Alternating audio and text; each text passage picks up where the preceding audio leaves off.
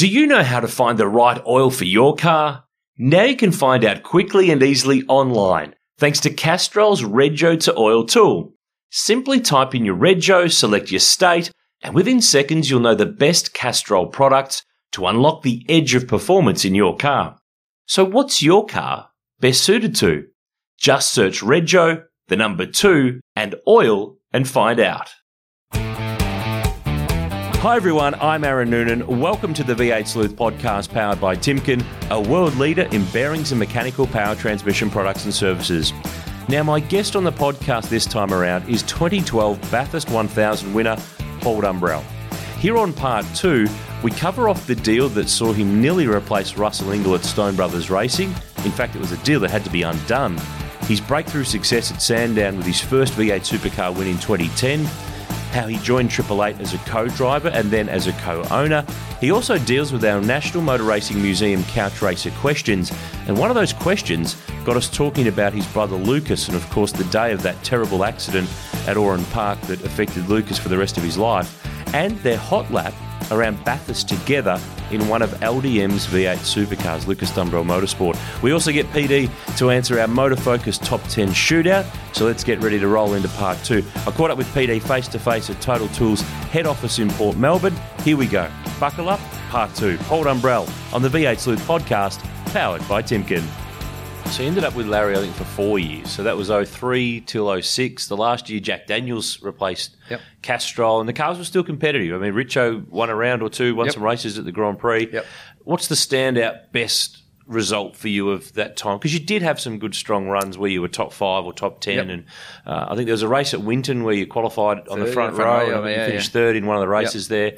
Is there a standout race in that time with Larry's team for you as, that was the right result at the right time and I did the best job? I think, I can't remember what year it was. It might have been actually their first Enduro at Bathurst where LP, we had a shunt early in the weekend and the boys worked all night to repair the car. Was that the Jack Daniels car that popped the tyre on Conrod Straight with Richo? No, different year. No, I think it might have been a Castro, different year. I think it was, my memory is so sketchy, and we were competitive. We were in the top 3 in the 04. It was 04, with and we're Tony actually you led going up the mountain on the first lap. Yeah, absolutely. Bathurst qualifying was always a bit of fun, and top 10 shootout did a reasonable job that day. But I think we were late in the race, and obviously the fuel tank, I think the pump was on backwards, and it was actually pumping oil out of the car. We had to come in really late in the race to actually fill that. That was a great day. Like, we were competitive all day. We were on the money. We didn't make any mistakes. We sort of, we're in position for a good show. I think that, the 04 qualifying top 10 shootout, as a relatively, young bloke being in the game, you were third. So Richo was pole, and we were sort of, I went, maybe half a second quicker than I'd done in qualifying. I think it might have been like a high 7 at the time. Which at the time was a rocket. Which was, crazy, sort of, at the time. But, I think there was plenty of challenging times. And there was some great opportunities along the way as well. Why did you leave there after 4 years? Was that there was, you ended up at PWR for a year? What was the rationale of what happened there? I think it was just the change. Like, it was a change that was needed to happen, and I've been there a long time. The environment, and I'll take full responsibility for that. We weren't gelling. We wasn't working for both, and to be honest, I can't actually remember all the details of what led us to where we got to. But I think it was for both sides. We both needed a change, and for the business and for myself. We went to PWR, and I think whilst we didn't have a great year there, the history of that team and the car was really, really good. Had a great foundation at the time, and certainly were hopeful that it would have gone better than what it did. So there was a bit of an irony there that you end up, because at the time, so for those who probably don't understand the business, and we'll touch on it a bit later, but I mean, Automotive Brands, the family business that you were involved with so many years, Autobahn, a bunch of other elements. But so at the time, are you working for Automotive Brands that is Autobahn, and you're driving for a super cheap auto car? No, our family was heavily involved. I wasn't working. I sort of started working 07, 08. So just at the end of that. So I remember David Jala, who was there at Super Cheap at the time. So I had that conversation with him saying, I don't have a day-to-day involvement in that, in the business. So obviously everyone got comfortable with it. It was Cam McConville and I who sort of, campaigned that year, and Willie and I at Bathurst, or the Enduros as well. Yeah. One of the things that going back through the files is interesting. You give me the look of, oh, God, where's this going? Here we go, yeah. So there was stories. Is it right that there was a deal for you to go to Stone Brothers for 2008 and was a long way down the track?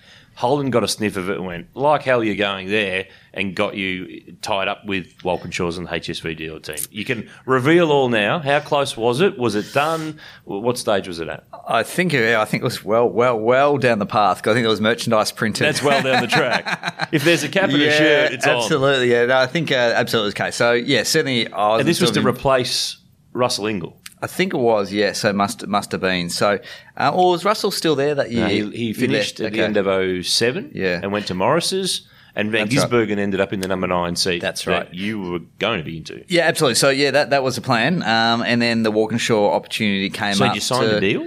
I'm pretty sure we did right at the time. So, obviously, Gary and the Jimmy. So it was and Ross. Autobahn sponsorship. Yes, yeah, it was involved with the sponsorship as well. So, so obviously, we navigated our way out of that at the time. And was that messy or easy or? Yeah, to be perfectly frank, so I didn't have a lot to do with it on a day-to-day basis. But yeah, certainly I think there was certainly a lot of unhappy people at the time, which is rightly so. And I think thankful for all parties. There was an outcome which we reached, and we both got to do what we wanted to do at the time. So. And Van Gisbergen got his first full-time seat, and absolutely, Shane and I got a check in history as well.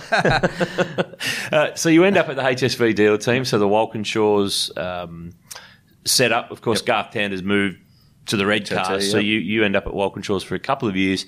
On the face of it, that should have been a good thing, but it probably didn't quite pan out. Was it just a case of wrong timing, or what was the scenario there? Yeah, it's interesting. With Rick and I think I guess the performance of the team had been pretty much the dominant team for a long time. And of the two Walkinshaw teams, it was kicking the back. Yeah, absolutely. Yeah. So Rick was still performing, and so the only thing you can benchmark yourself is against your teammate, and certainly I didn't perform anywhere near where Rick performed and where Garth and Rick performed for many, many years. So at the end of the day, I have to take responsibility for that. I'm the driver, the spacer between the steering wheel and the seat. But why? Did you just not gel with their cars? Or I think were you too busy in business by that stage? Or once again, I think I didn't have the right balance. I didn't understand what I needed to do to be successful. I think that was the key thing. I think the environment was great. EP was my engineer. Yep. Eric Pender was my engineer. Rick and I were great mates throughout the time. So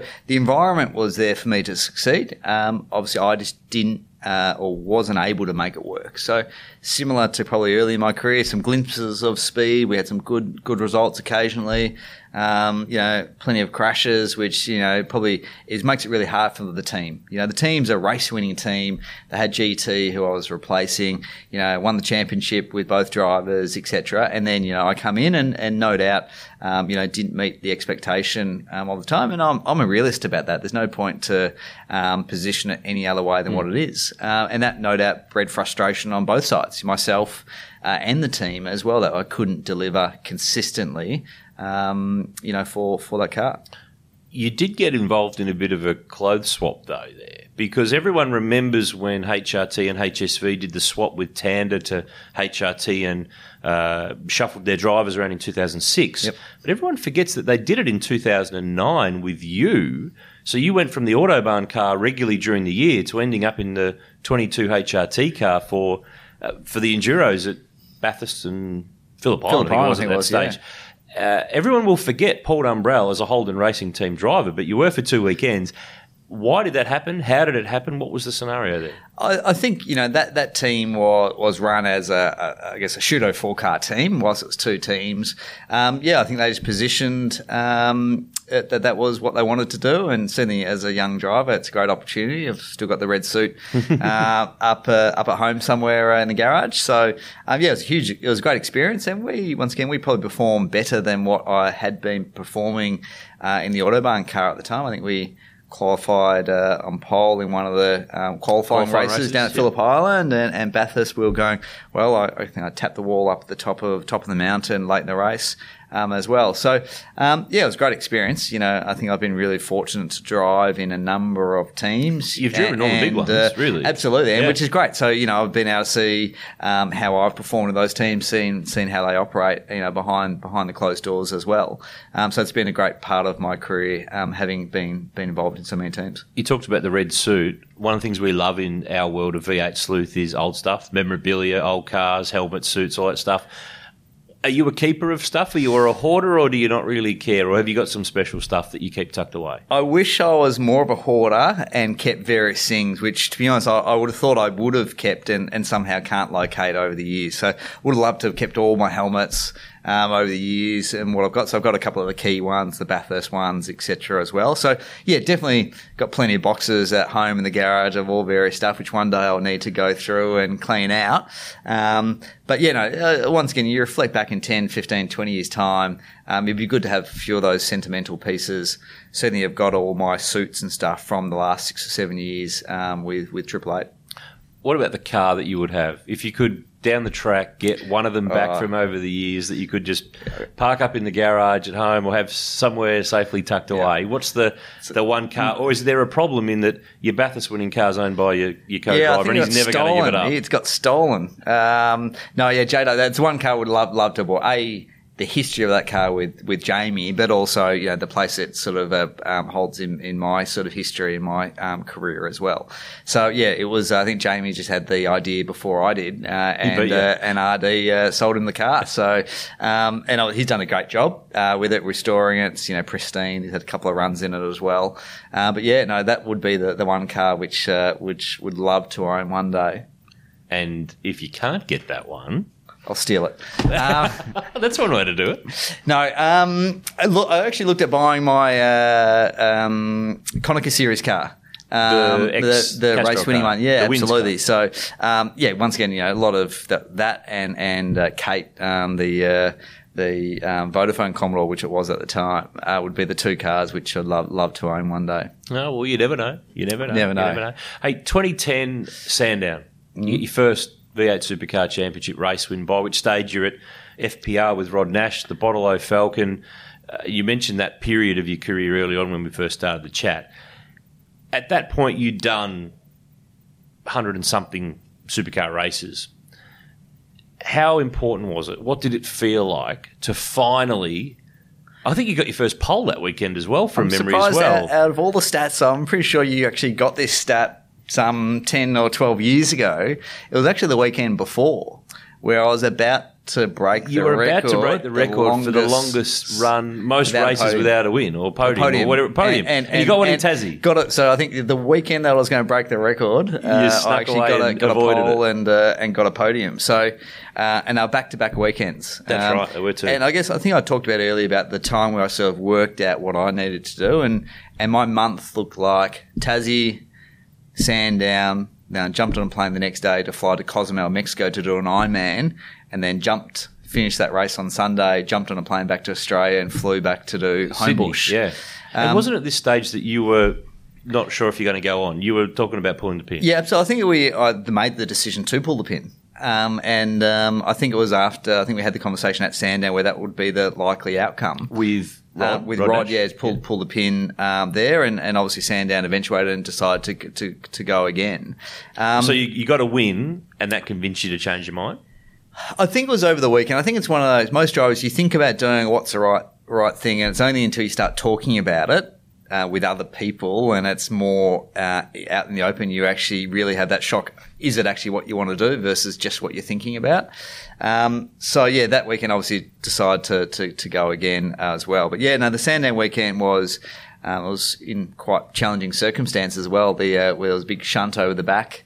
If you remember, and I sort of actually skidded across turn 1 and they restarted the race and put me back on pole, I think it was. So wasn't this the one where you had with Tander, you had a bump with him in the first couple of corners, his tyre goes flat, he's in the fence at the end of the back straight. And I restarted the race and put us all back on the grid. So, it's like everything in my career. There's a few stories within stories with that stuff. So, obviously really disappointing for GT because the big monster shunt up there, which is disappointing for him and all the boys within that team.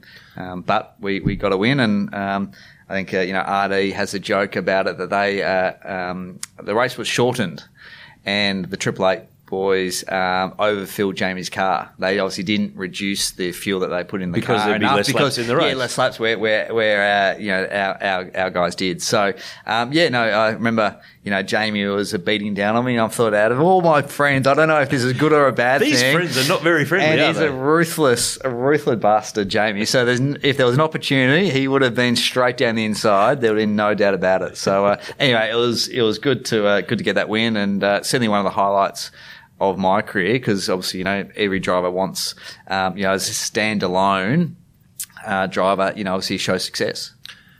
You went one more year full time, 2011, and then you pulled the pin and you end up in enduro drive for a very long time. What changed from when you kind of made the decision in 10 to actually making it in 11? Was it business has grown and you lack of time? Had you lost the love for it? Was it getting too hard? Why did you do it 12 months after when you thought you might do it? I think Roland and I nearly had done a deal the year before. Oh, tell more. Now we're talking. So what's this in 20? It was, I think, he sort of showing some success. In 2010. Yeah, in 2010, I think memories, we were walking back. I had a good race at Tasmania, good race at Sandown, did my Ironman, came back to Homebush, which I think was the first year from memory, and didn't have a great race there, a few crashes. And walking back after the Sunday night race, Sunday after a race, back into the big pit pavilion, and RD, I didn't really know RD that well, and he sort of said to me, why don't you give up, retire, and come race for us. And partner with Jamie or drive within the team, and he said, we'll give you the environment, we'll get you right, we'll give you the environment that you need to win. And I think Triple Eight have been successful in that with every driver they've done with. So it's a lot to be said about the culture and the environment that the team has.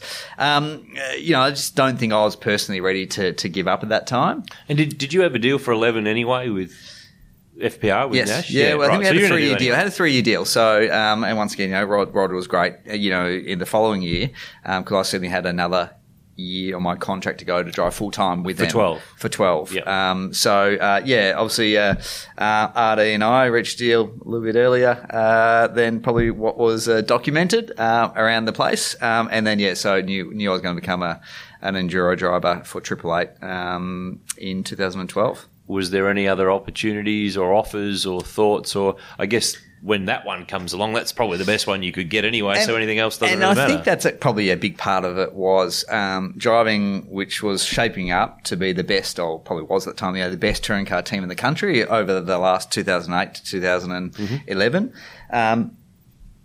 To drive with Jamie, to drive with one of your best mates. Allegedly one of your best mates. I've probably got to reflect on that. The stories you might have have to made me think about a number of things over the years. We've probably got to challenge myself.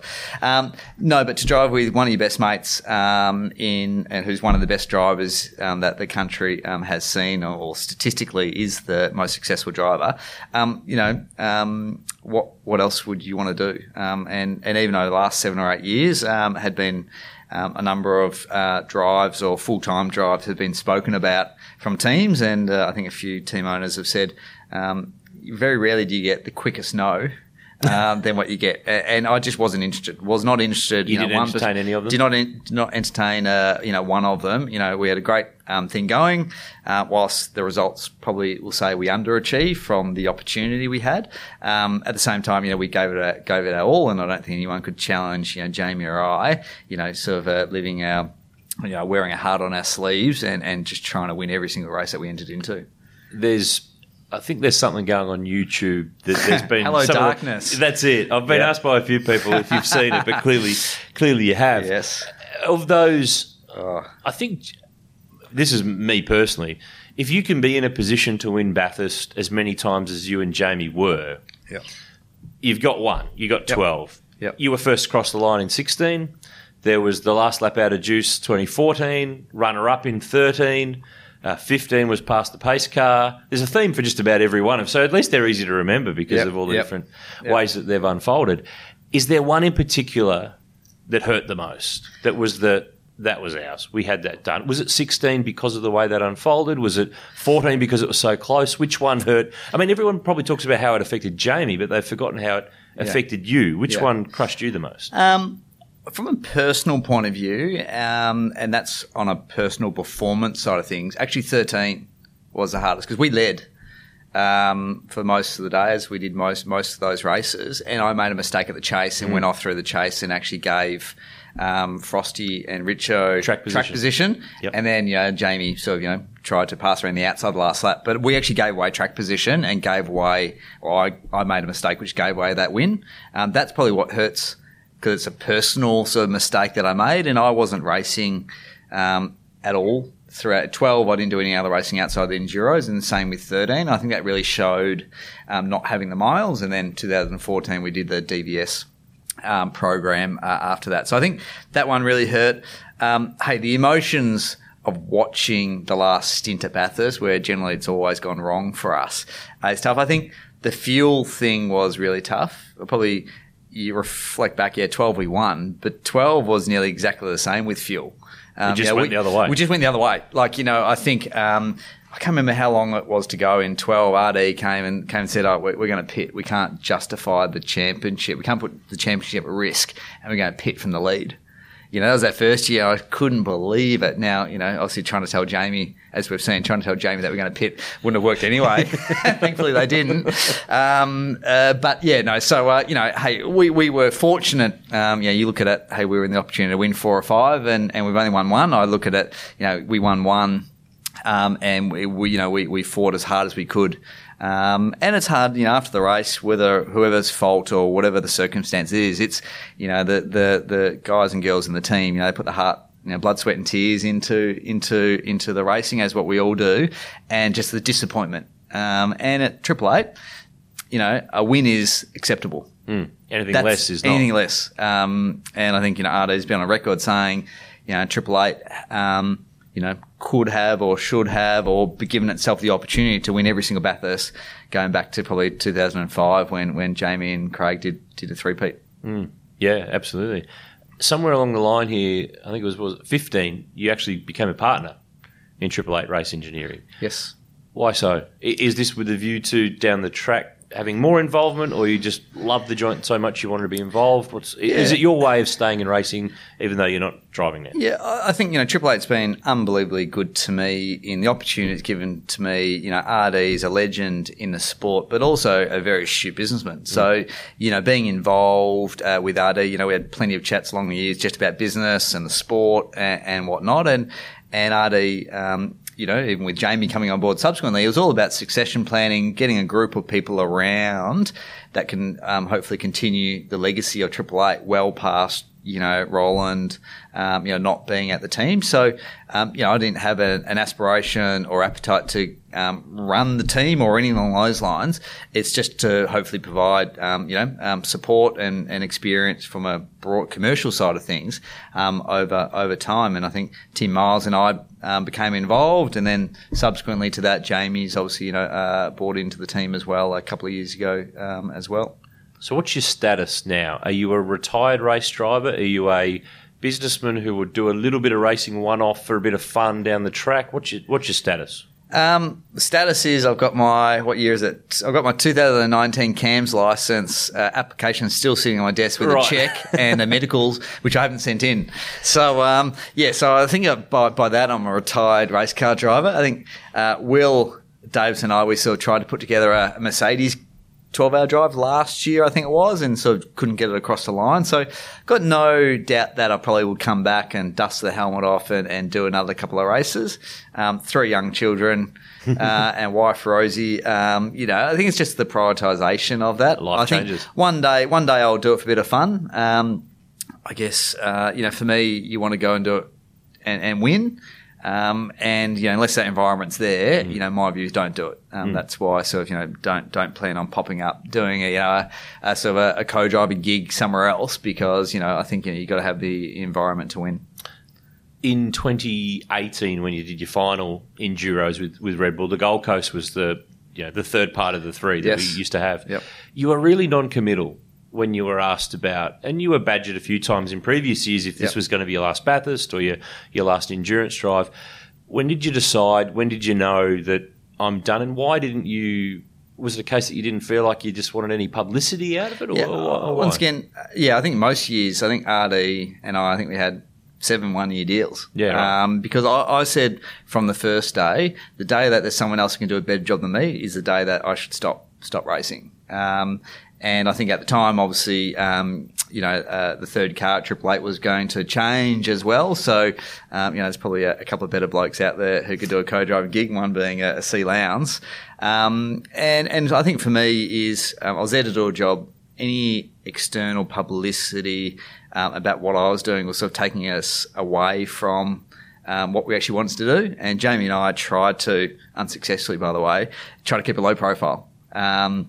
Throughout the whole enduro series, just do our job. We keep our heads down, don't get involved in all the other peripheral stuff, and we'll do a good job. So that was the main driver of that, and probably came very, very close to stopping many years before. I think, actually, end of 2012, I actually had said to RD, I'm out. So you just won Bathurst. Just won Bathurst. And if you go back to 12 or 13-year-old, maybe 14-year-old racing go-karts, I was sitting in the garage with Gary, my father. We're cleaning a go-kart, watching Bathurst, and he said, what do you want to get out of this? And I said Bathurst. So getting there, and then I think Duddo and Jamie sort of said, no, we're on a good thing here. Let's keep the team together. And Duddo was race engineer at the time, so obviously very close with him and J-Dub, and then we sort of set off on a more of a permanent or longer term sort of partnership. And it's been one of the best co-driver, main driver partnerships in Supercars history, really. I mean, everyone looks at Bathurst so much, but 3 wins in the Sandown 500, a bunch of those co-driver race wins, which sadly don't get scored as official race wins, but you did it. You know what you did. 2 Gold Coast 600 race wins along the way. There could have been some more, but you won more than probably other people did in that period of time. Tell me about today, though, in terms of business, Total Tools. What's the role? You moved here a little while back. Yeah. It's all going pretty well, but for the listeners who go, well, we haven't seen him at a racetrack for a year and a half, what are you doing? What's your role, and how's it all going? Yeah, joined Total Tools as their CEO in 2018. So been here a couple of years now, and I think from my point of view, being involved in family business, we sold the business to Metcash in 2015, and then we sold it out of Metcash to Burson or Bapcor a couple of years later. Obviously, my history, not only my motorsport, but also our family was very motorsport and automotive orientated. So as much for my own desire and challenging myself to do things differently, wanted to get out of automotive. Some might say tools are not that far away from automotive, but the professional tools, power tools, and the business that Total Tools has is a parallel to automotive. So got given the opportunity to join here as CEO, and it's been a couple of years, and I think it's been a bit of a journey. The market. We're the leading retailer of professional tools within Australia. So it's great to join a business that was already number one, and it's our job to continue to invest and to challenge ourselves to maintain that position. And when you say professional tools, predominantly tradies are your target market. It's not the home handyman who's wandering in off the street on a Saturday morning. Yeah, 85% of our business is to professional trade. So we sell tools to people who make money off their tools. So I guess if you put it that way, that's absolutely sort of our DNA and our focus. So yes, we have big red boxes around Australia, 80 plus stores around Australia. So naturally we do have some retail customers. And I think if you walk into one of our stores, some of our bigger stores, it's tool heaven. It's 2,000 or 3,000 square meters, a couple of $1 million worth of tools. It's a pretty good place to shop. Tell me, I did the numbers before I left the office to come and see you today. You did 150 Supercars championship rounds. You did 299 championship races. Wow. What, we can't get you back for 300? I know. Do you get life membership or anything? I'm not sure that you do. I think in AFL you get a couple of tickets to every grand final. I reckon it'd be worth it in AFL, but I'm not sure in Supercars if it's worth it. I don't think you get anything but a pat on the back. That might be about it. Yeah, I know. It's amazing. I can't remember how many Dunlop Series races I did. Have you got that as well? Well, 2 Super 2 titles, one with independent race cars with Marty Brandt in 02 and one with the Egglestons with Ben and Rachel in, was it 2016, I think, off the top of my head. 16 round wins and 41 race wins in that series. Of course, you did a year with Gibson, a year with Marty Brandt, and then a big gap before you came back and did a few years with Egglestons. Are you happy with your body of work looking back on it all now? I think it's good. Even the Super 2 sort of platform, there's much criticism about why I was even in it. There was always a lot of that, wasn't there? And I guess, I've always said if the rules positioned that, we couldn't, an experienced driver couldn't earn points to win the championship, that's fine. That would have been fine to still do it. Because you were doing it to make sure you didn't do a slip-up like Bathurst 2013. Absolutely. Yep. And that was a condition for me to continue driving Triple Eight. Absolutely. We had to continue to race and do a platform.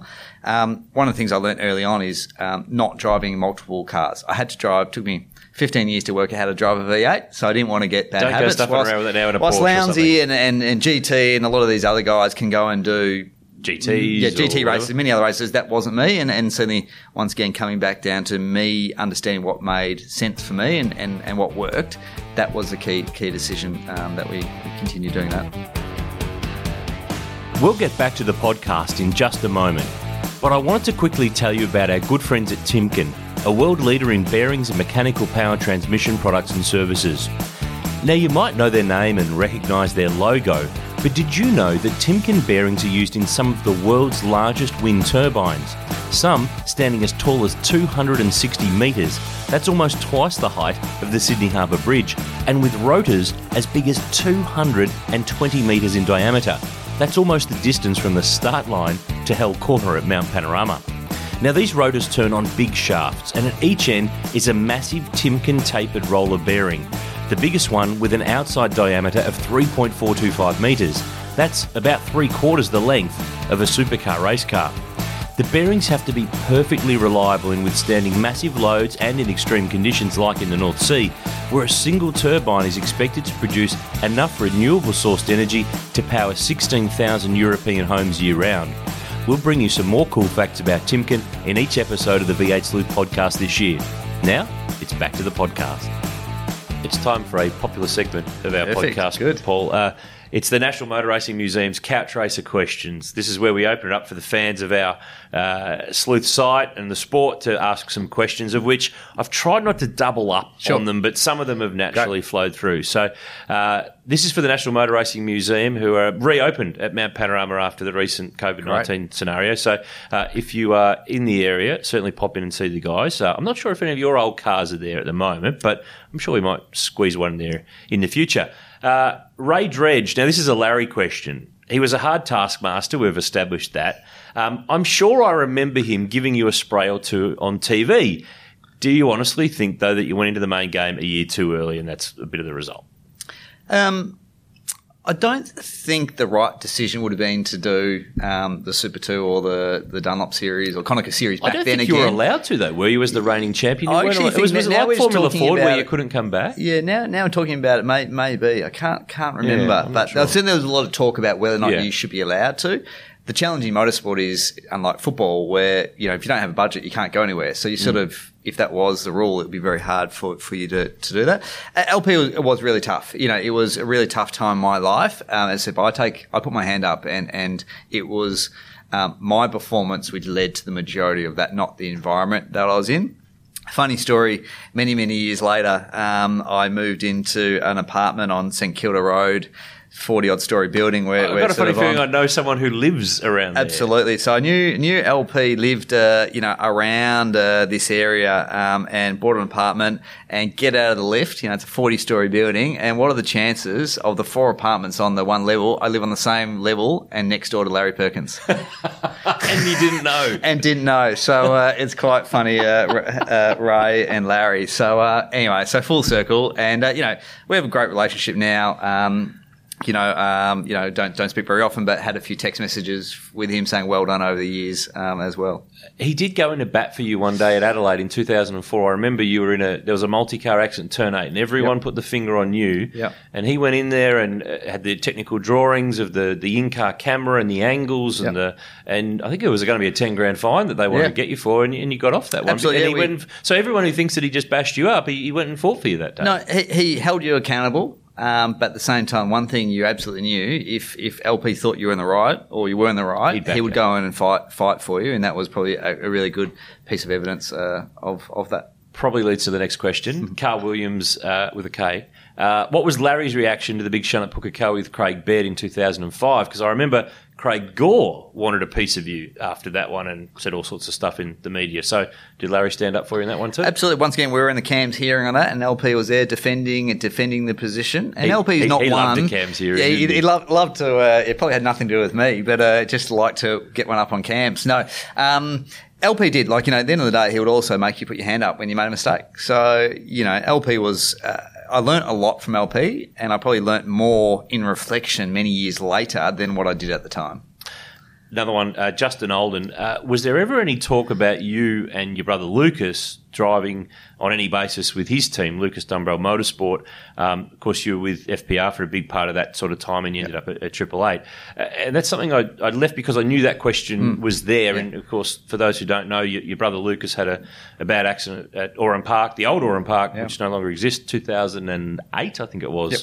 Formula Ford. He's been in a wheelchair ever since. And I guess that's probably the first point where you probably asked yourself, do I even want to go car racing? But I remember it vividly. You would clearly remember it more vividly than anybody. But what are the memories and thoughts of that 12 years on? We'll answer that question in a second, but probably the worst weekend of your life, I would have thought. Yeah, absolutely. You still can't put yourself in those shoes, and what Lucas has gone through and still go through every day is you couldn't imagine being in that position.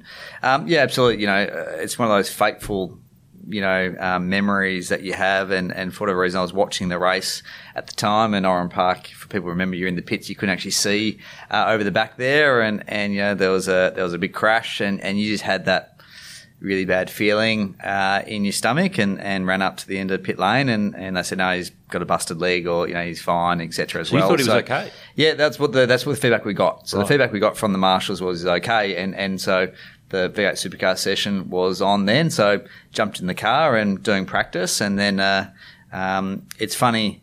I think I was 2 or 3 laps into the session. You usually go out do 5 or 6 laps, and I got called into the pits. Coming to the pits straight away. We got to chat to you about something. They got me straight out of the car, and put me straight into. Did you twig what it was? Or? I knew something was wrong. Something had gone wrong, and they got me out of the car, still in my race suit from memory, into a rental car, and drove me straight to the hospital. Obviously, being in New South Wales, a family was still in Melbourne as well, and walked into Liverpool Hospital where he was, and it was gut wrenching. You see Lucas there, and a multitude. It felt like 20 doctors around him. I don't know what it was, they were very matter of fact what happened. So just said this is his injury, and take him into surgery, and from there. So it was something which. And you got back in the car.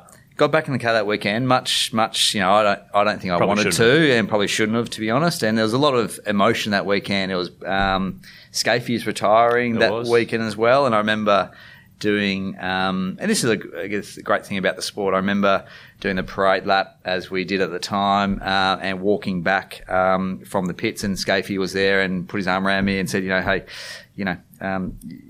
it'll be okay. Just go keep fighting through it and whatnot." And I think our families and Lucas especially, he's the one who's lived through this, and it's not fair on anyone at a 19-year-old, which he was at the time, to have to go through something like that. But I guess we all know motor racing is dangerous, and it's one of those really tough things to deal with. And for Lucas, he had a career ahead of him, and was racing in Aussie racing cars and Formula Ford and whatnot at the time. So, really, really tough. I remember that in the years before that, though, he was kind of the little kid brother. He was the pain in your butt, really. you weren't that tight, really, were you? And I guess if anything came out of a terrible scenario, it made you a bit tighter, didn't it? Yeah, absolutely.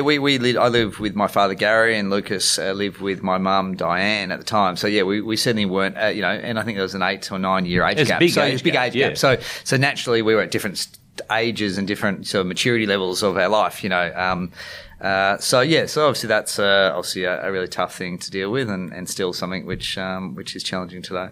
To get back to Justin's question about was there ever talk of you did drive for LDM for a weekend. You filled in for Nick Percat when he was ill at Phillip Island in 2015. Yes. And you did drive the Gulf Western Oil car at Bathurst. Yeah, took Lucas because you took him for a hot lap. Yeah, absolutely. Which was 2010. pretty awesome. Yeah, pretty awesome experience. Yeah, that's right. So it was funny. I think I was driving the FPR car and jumping out of a Ford, jumping into a Holden, which thank you for both manufacturers. Usually you might get lynched for doing that on the same weekend up at Bathurst. But yeah, that was an awesome experience, and hopefully Lucas enjoyed it as well. Matt asked the questions. What did you think in 2002 at Oran Park when you got a drive-through penalty and the whole field followed you into pit lane thinking the race had been red flagged? I remember this. This was a Konica Series race where I think you got pinged for jumping the start or something like that, came in to serve your penalty, and everyone came in with you. Yeah, no, it's funny. I think that's one of the things you got to know the rule book. It's a bit of Larry. Yeah, a bit of Larry. Yeah. So yeah, no, it's quite funny. Some of the small things that happen over the years. It did happen. It was true. It did happen. Anthony Stewart was the one who asked the question about the getting your signatures on your Ps in a HQ, because you went and got your road licence in Queensland, didn't you? So you had your road licence. I can't confirm earlier than anybody else. Yeah, no? Absolutely. Yeah, definitely did. Yeah, so it's always cool when you can drive to school.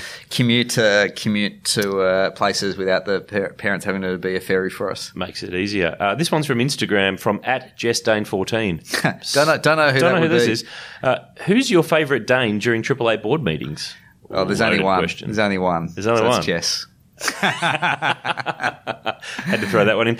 The next question is actually from an ex-V8 supercar and karting driver, and it's our question of the week thanks to Castrol, because Castrol is more than just oil. As you know from your many years of driving Castrol cars, it's liquid engineering. They provide the oils, fluids and lubricants for today and the future for every driver, every rider and every industry. Follow Castrol on Facebook to stay across the latest in motorsport, competitions and much, much more. The question's from a young man named Alan Gurr. Oh, I remember Alan, yes. Yeah, former karter of note absolutely. And V8 driver. Yep. Is it true, here's your chance to correct or run away from a question, that you rolled your dad's car on the trotting track next to the kart track at the Geelong Karting Nationals in 1998? Geez, I think there's some truth and some fiction in that. True? Which bit's false? I don't think it was my father's car. We definitely did crash a car. Yeah, absolutely. It's one of those things I think you reflect back on over the years, and you're probably lucky to live through some of the early years. You're giving me daggers. I didn't ask the question. He did. He loaded it. I just fired it. I actually saw that question before today, and I went, it brings up a good memory. So. Wouldn't have remembered that one for sure. One more question in our Couch Racer questions from Zane Mercher, who says, as a Year 11 student, which I think you were when you made your V8 debut, what was it like to go back to school after you'd done your first V8 supercar round? Or was it a case you went to a footy school, so did they even care about car racing? No, the funny story is Xavier, Will and I both racing go-karts, Xavier College, so great school. Will and I were racing go-karts, and racing go-karts, you're cleaning carts during the week, repairing go-karts and racing all weekend, and the sport probably didn't have the open mind nature about, acknowledging that motor racing or go-karting was a different sport. So my father and Richard, Will's father, were regularly spoken to by the school about threatening, I think, to suspend us and whatnot for not doing Saturday sport, not training after school and not doing sport. And I think our position was, we're doing 30-odd races as well. So I think, we certainly had very stern talking to from the school over the time. But so there wasn't a lot of acknowledgement of motor racing. It was probably frowned upon. It's funny, many years later when you're invited back to the school to speak about your career and motor racing and business, etc., how quickly things turn. And actually had indoor go-karting as a elective winter sport. I was campaigning for that at school in Ballarat for years and no one would listen, and now it's a thing. Now, I don't know if it's still there, but absolutely, it's awesome. still a sport. It was a sport there for a little while. So, I think schools have completely changed their philosophy on that now and whatnot. So, but yeah, certainly it was a tough time for Davo and I over the years. It changes when you've won Bathurst and you can roll back in, 20 years, 10 years, 15 years later. I think Davo did a good job there of paving the way for us. It's time for the Motofocus Top 10 Shootout. You've done a few shootouts in your time around the mountain and a few other tracks. Motofocus is the home of quality scale models, stocking all the big brands and many, many more, including, I reckon, a few old Castrol and JD cars and some Vodafone cars and the like as well. Visit their website, motofocus.com.au. We've actually started a podcast with them about model cars. Oh, so perfect. If you haven't subscribed to that one, get on the Motofocus Model Podcast. It's on every fortnight. Or you can drop into their shop if you're in Queensland, Unit 9, number 1 Stockwell Place in Archerfield, Queensland. Now, 10 things. You give me the first thing that comes into your brain. I'll let you have 2 or 3 words if you need it. Okay. And by the end of it, I reckon you'll get down to 1. Okay? You ready? Larry Perkins, in a word. Legend. Roland Dane. And you can't reuse words. Really, really hard to put RD into one word. I think ruthless. Ruthless. There you go. Jamie Whincup. I think you used a word for him earlier, but I can't remember what it was. But dedication. Mm-hmm. Formula Holden. Scary. Marty Brandt. What's a great word for Marty? Who ran independent race cars that you won your title with No. 2. Many years with Gibson Motorsport, which I found had a good relationship, long-term relationship with. I guess a mentor at the time. Bathurst. Iconic. You're getting good at this. 1-word answers. Normally by now everyone's still in 2-word territory. Gary Dumbrell. I love, I always find it interesting. Have you always call him Gary, not Dad? It's funny, yeah, absolutely. A lot of people ask the question. I think people have different perspectives of this, but working with your father, you either in business environments, suppliers, franchisee staff, I felt that, using his name was the right thing to do, much to his disgust. But now I totally disagree with it. Because you flipped. My 4-year-old son started calling me PD because one of my good mates calls me PD, and then when I don't listen to him, he goes, "Dad, Paul, PD." So I have to apologise to Gary for all the years. You're going to have to change your approach on that one. Steve Richards, father figure. Father figure. Yeah. Yeah, it was a really tough LP. Obviously, that time, I was 18 or 19. Was he kind of the uncle that you went and talked to? If Yeah, you didn't absolutely. Want to have the Larry? He was a great support, and obviously then driving with him with Triple Eight many years later as well. He absolutely, gave me the sort of support and whilst probably making his life harder by crashing and distracting the team, he absolutely always gave me the full support all the way along the years. Another former teammate, Rick Kelly, and a former radio co-host of yours too. Absolutely. Sacked radio hosts, I think we were. No, with Hutchie. Just larrikin. We had many funny laughs over the years with Rico. I think most people who don't know him don't understand the fact that he's actually quite a funny unit. Absolutely. A very acquired taste of humour. But once you acquire it, it's okay. Yeah, absolutely. And one more to finish off with, a guy who I guess you would have grown up watching race and thought you would never drive with him, Jacques Villeneuve. Oh, yeah. Really, what's the right word? Not how I felt. Yeah, it was quite amazing. I think have I used Legend? I think I've used Legend I think already, you used that for Larry, yeah. Yeah, okay. Probably a hero. He was I remember sitting at the Melbourne Grand Prix with my uncle, Steve Henderson, watching his first race. 1996. Which he nearly won. He nearly won. Yeah, finished second, I think, on debut from memory. The good old days with V12 engines would have been back then.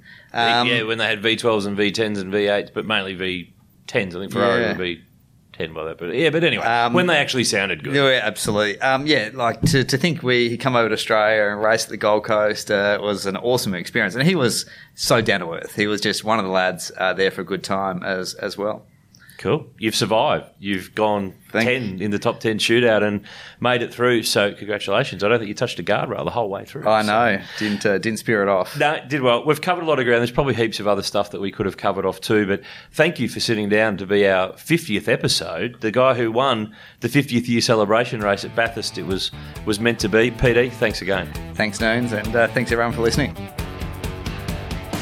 So there you have it, PD, the second part of Paul Dumbrell on the V8 Sleuth podcast. I've got to say a massive thank you for sitting down with us to Paul Dumbrell, because he's an unbelievably busy guy with business and family. He's got 3 kids now. It was great to catch up with him and go over his motorsport journey. And I think he's like a lot of our guests who, when we go down memory lane with them, they actually stop and think about things that they probably haven't thought about or discussed for 5, 10, 15 years. So it was great to go down and run over some old ground.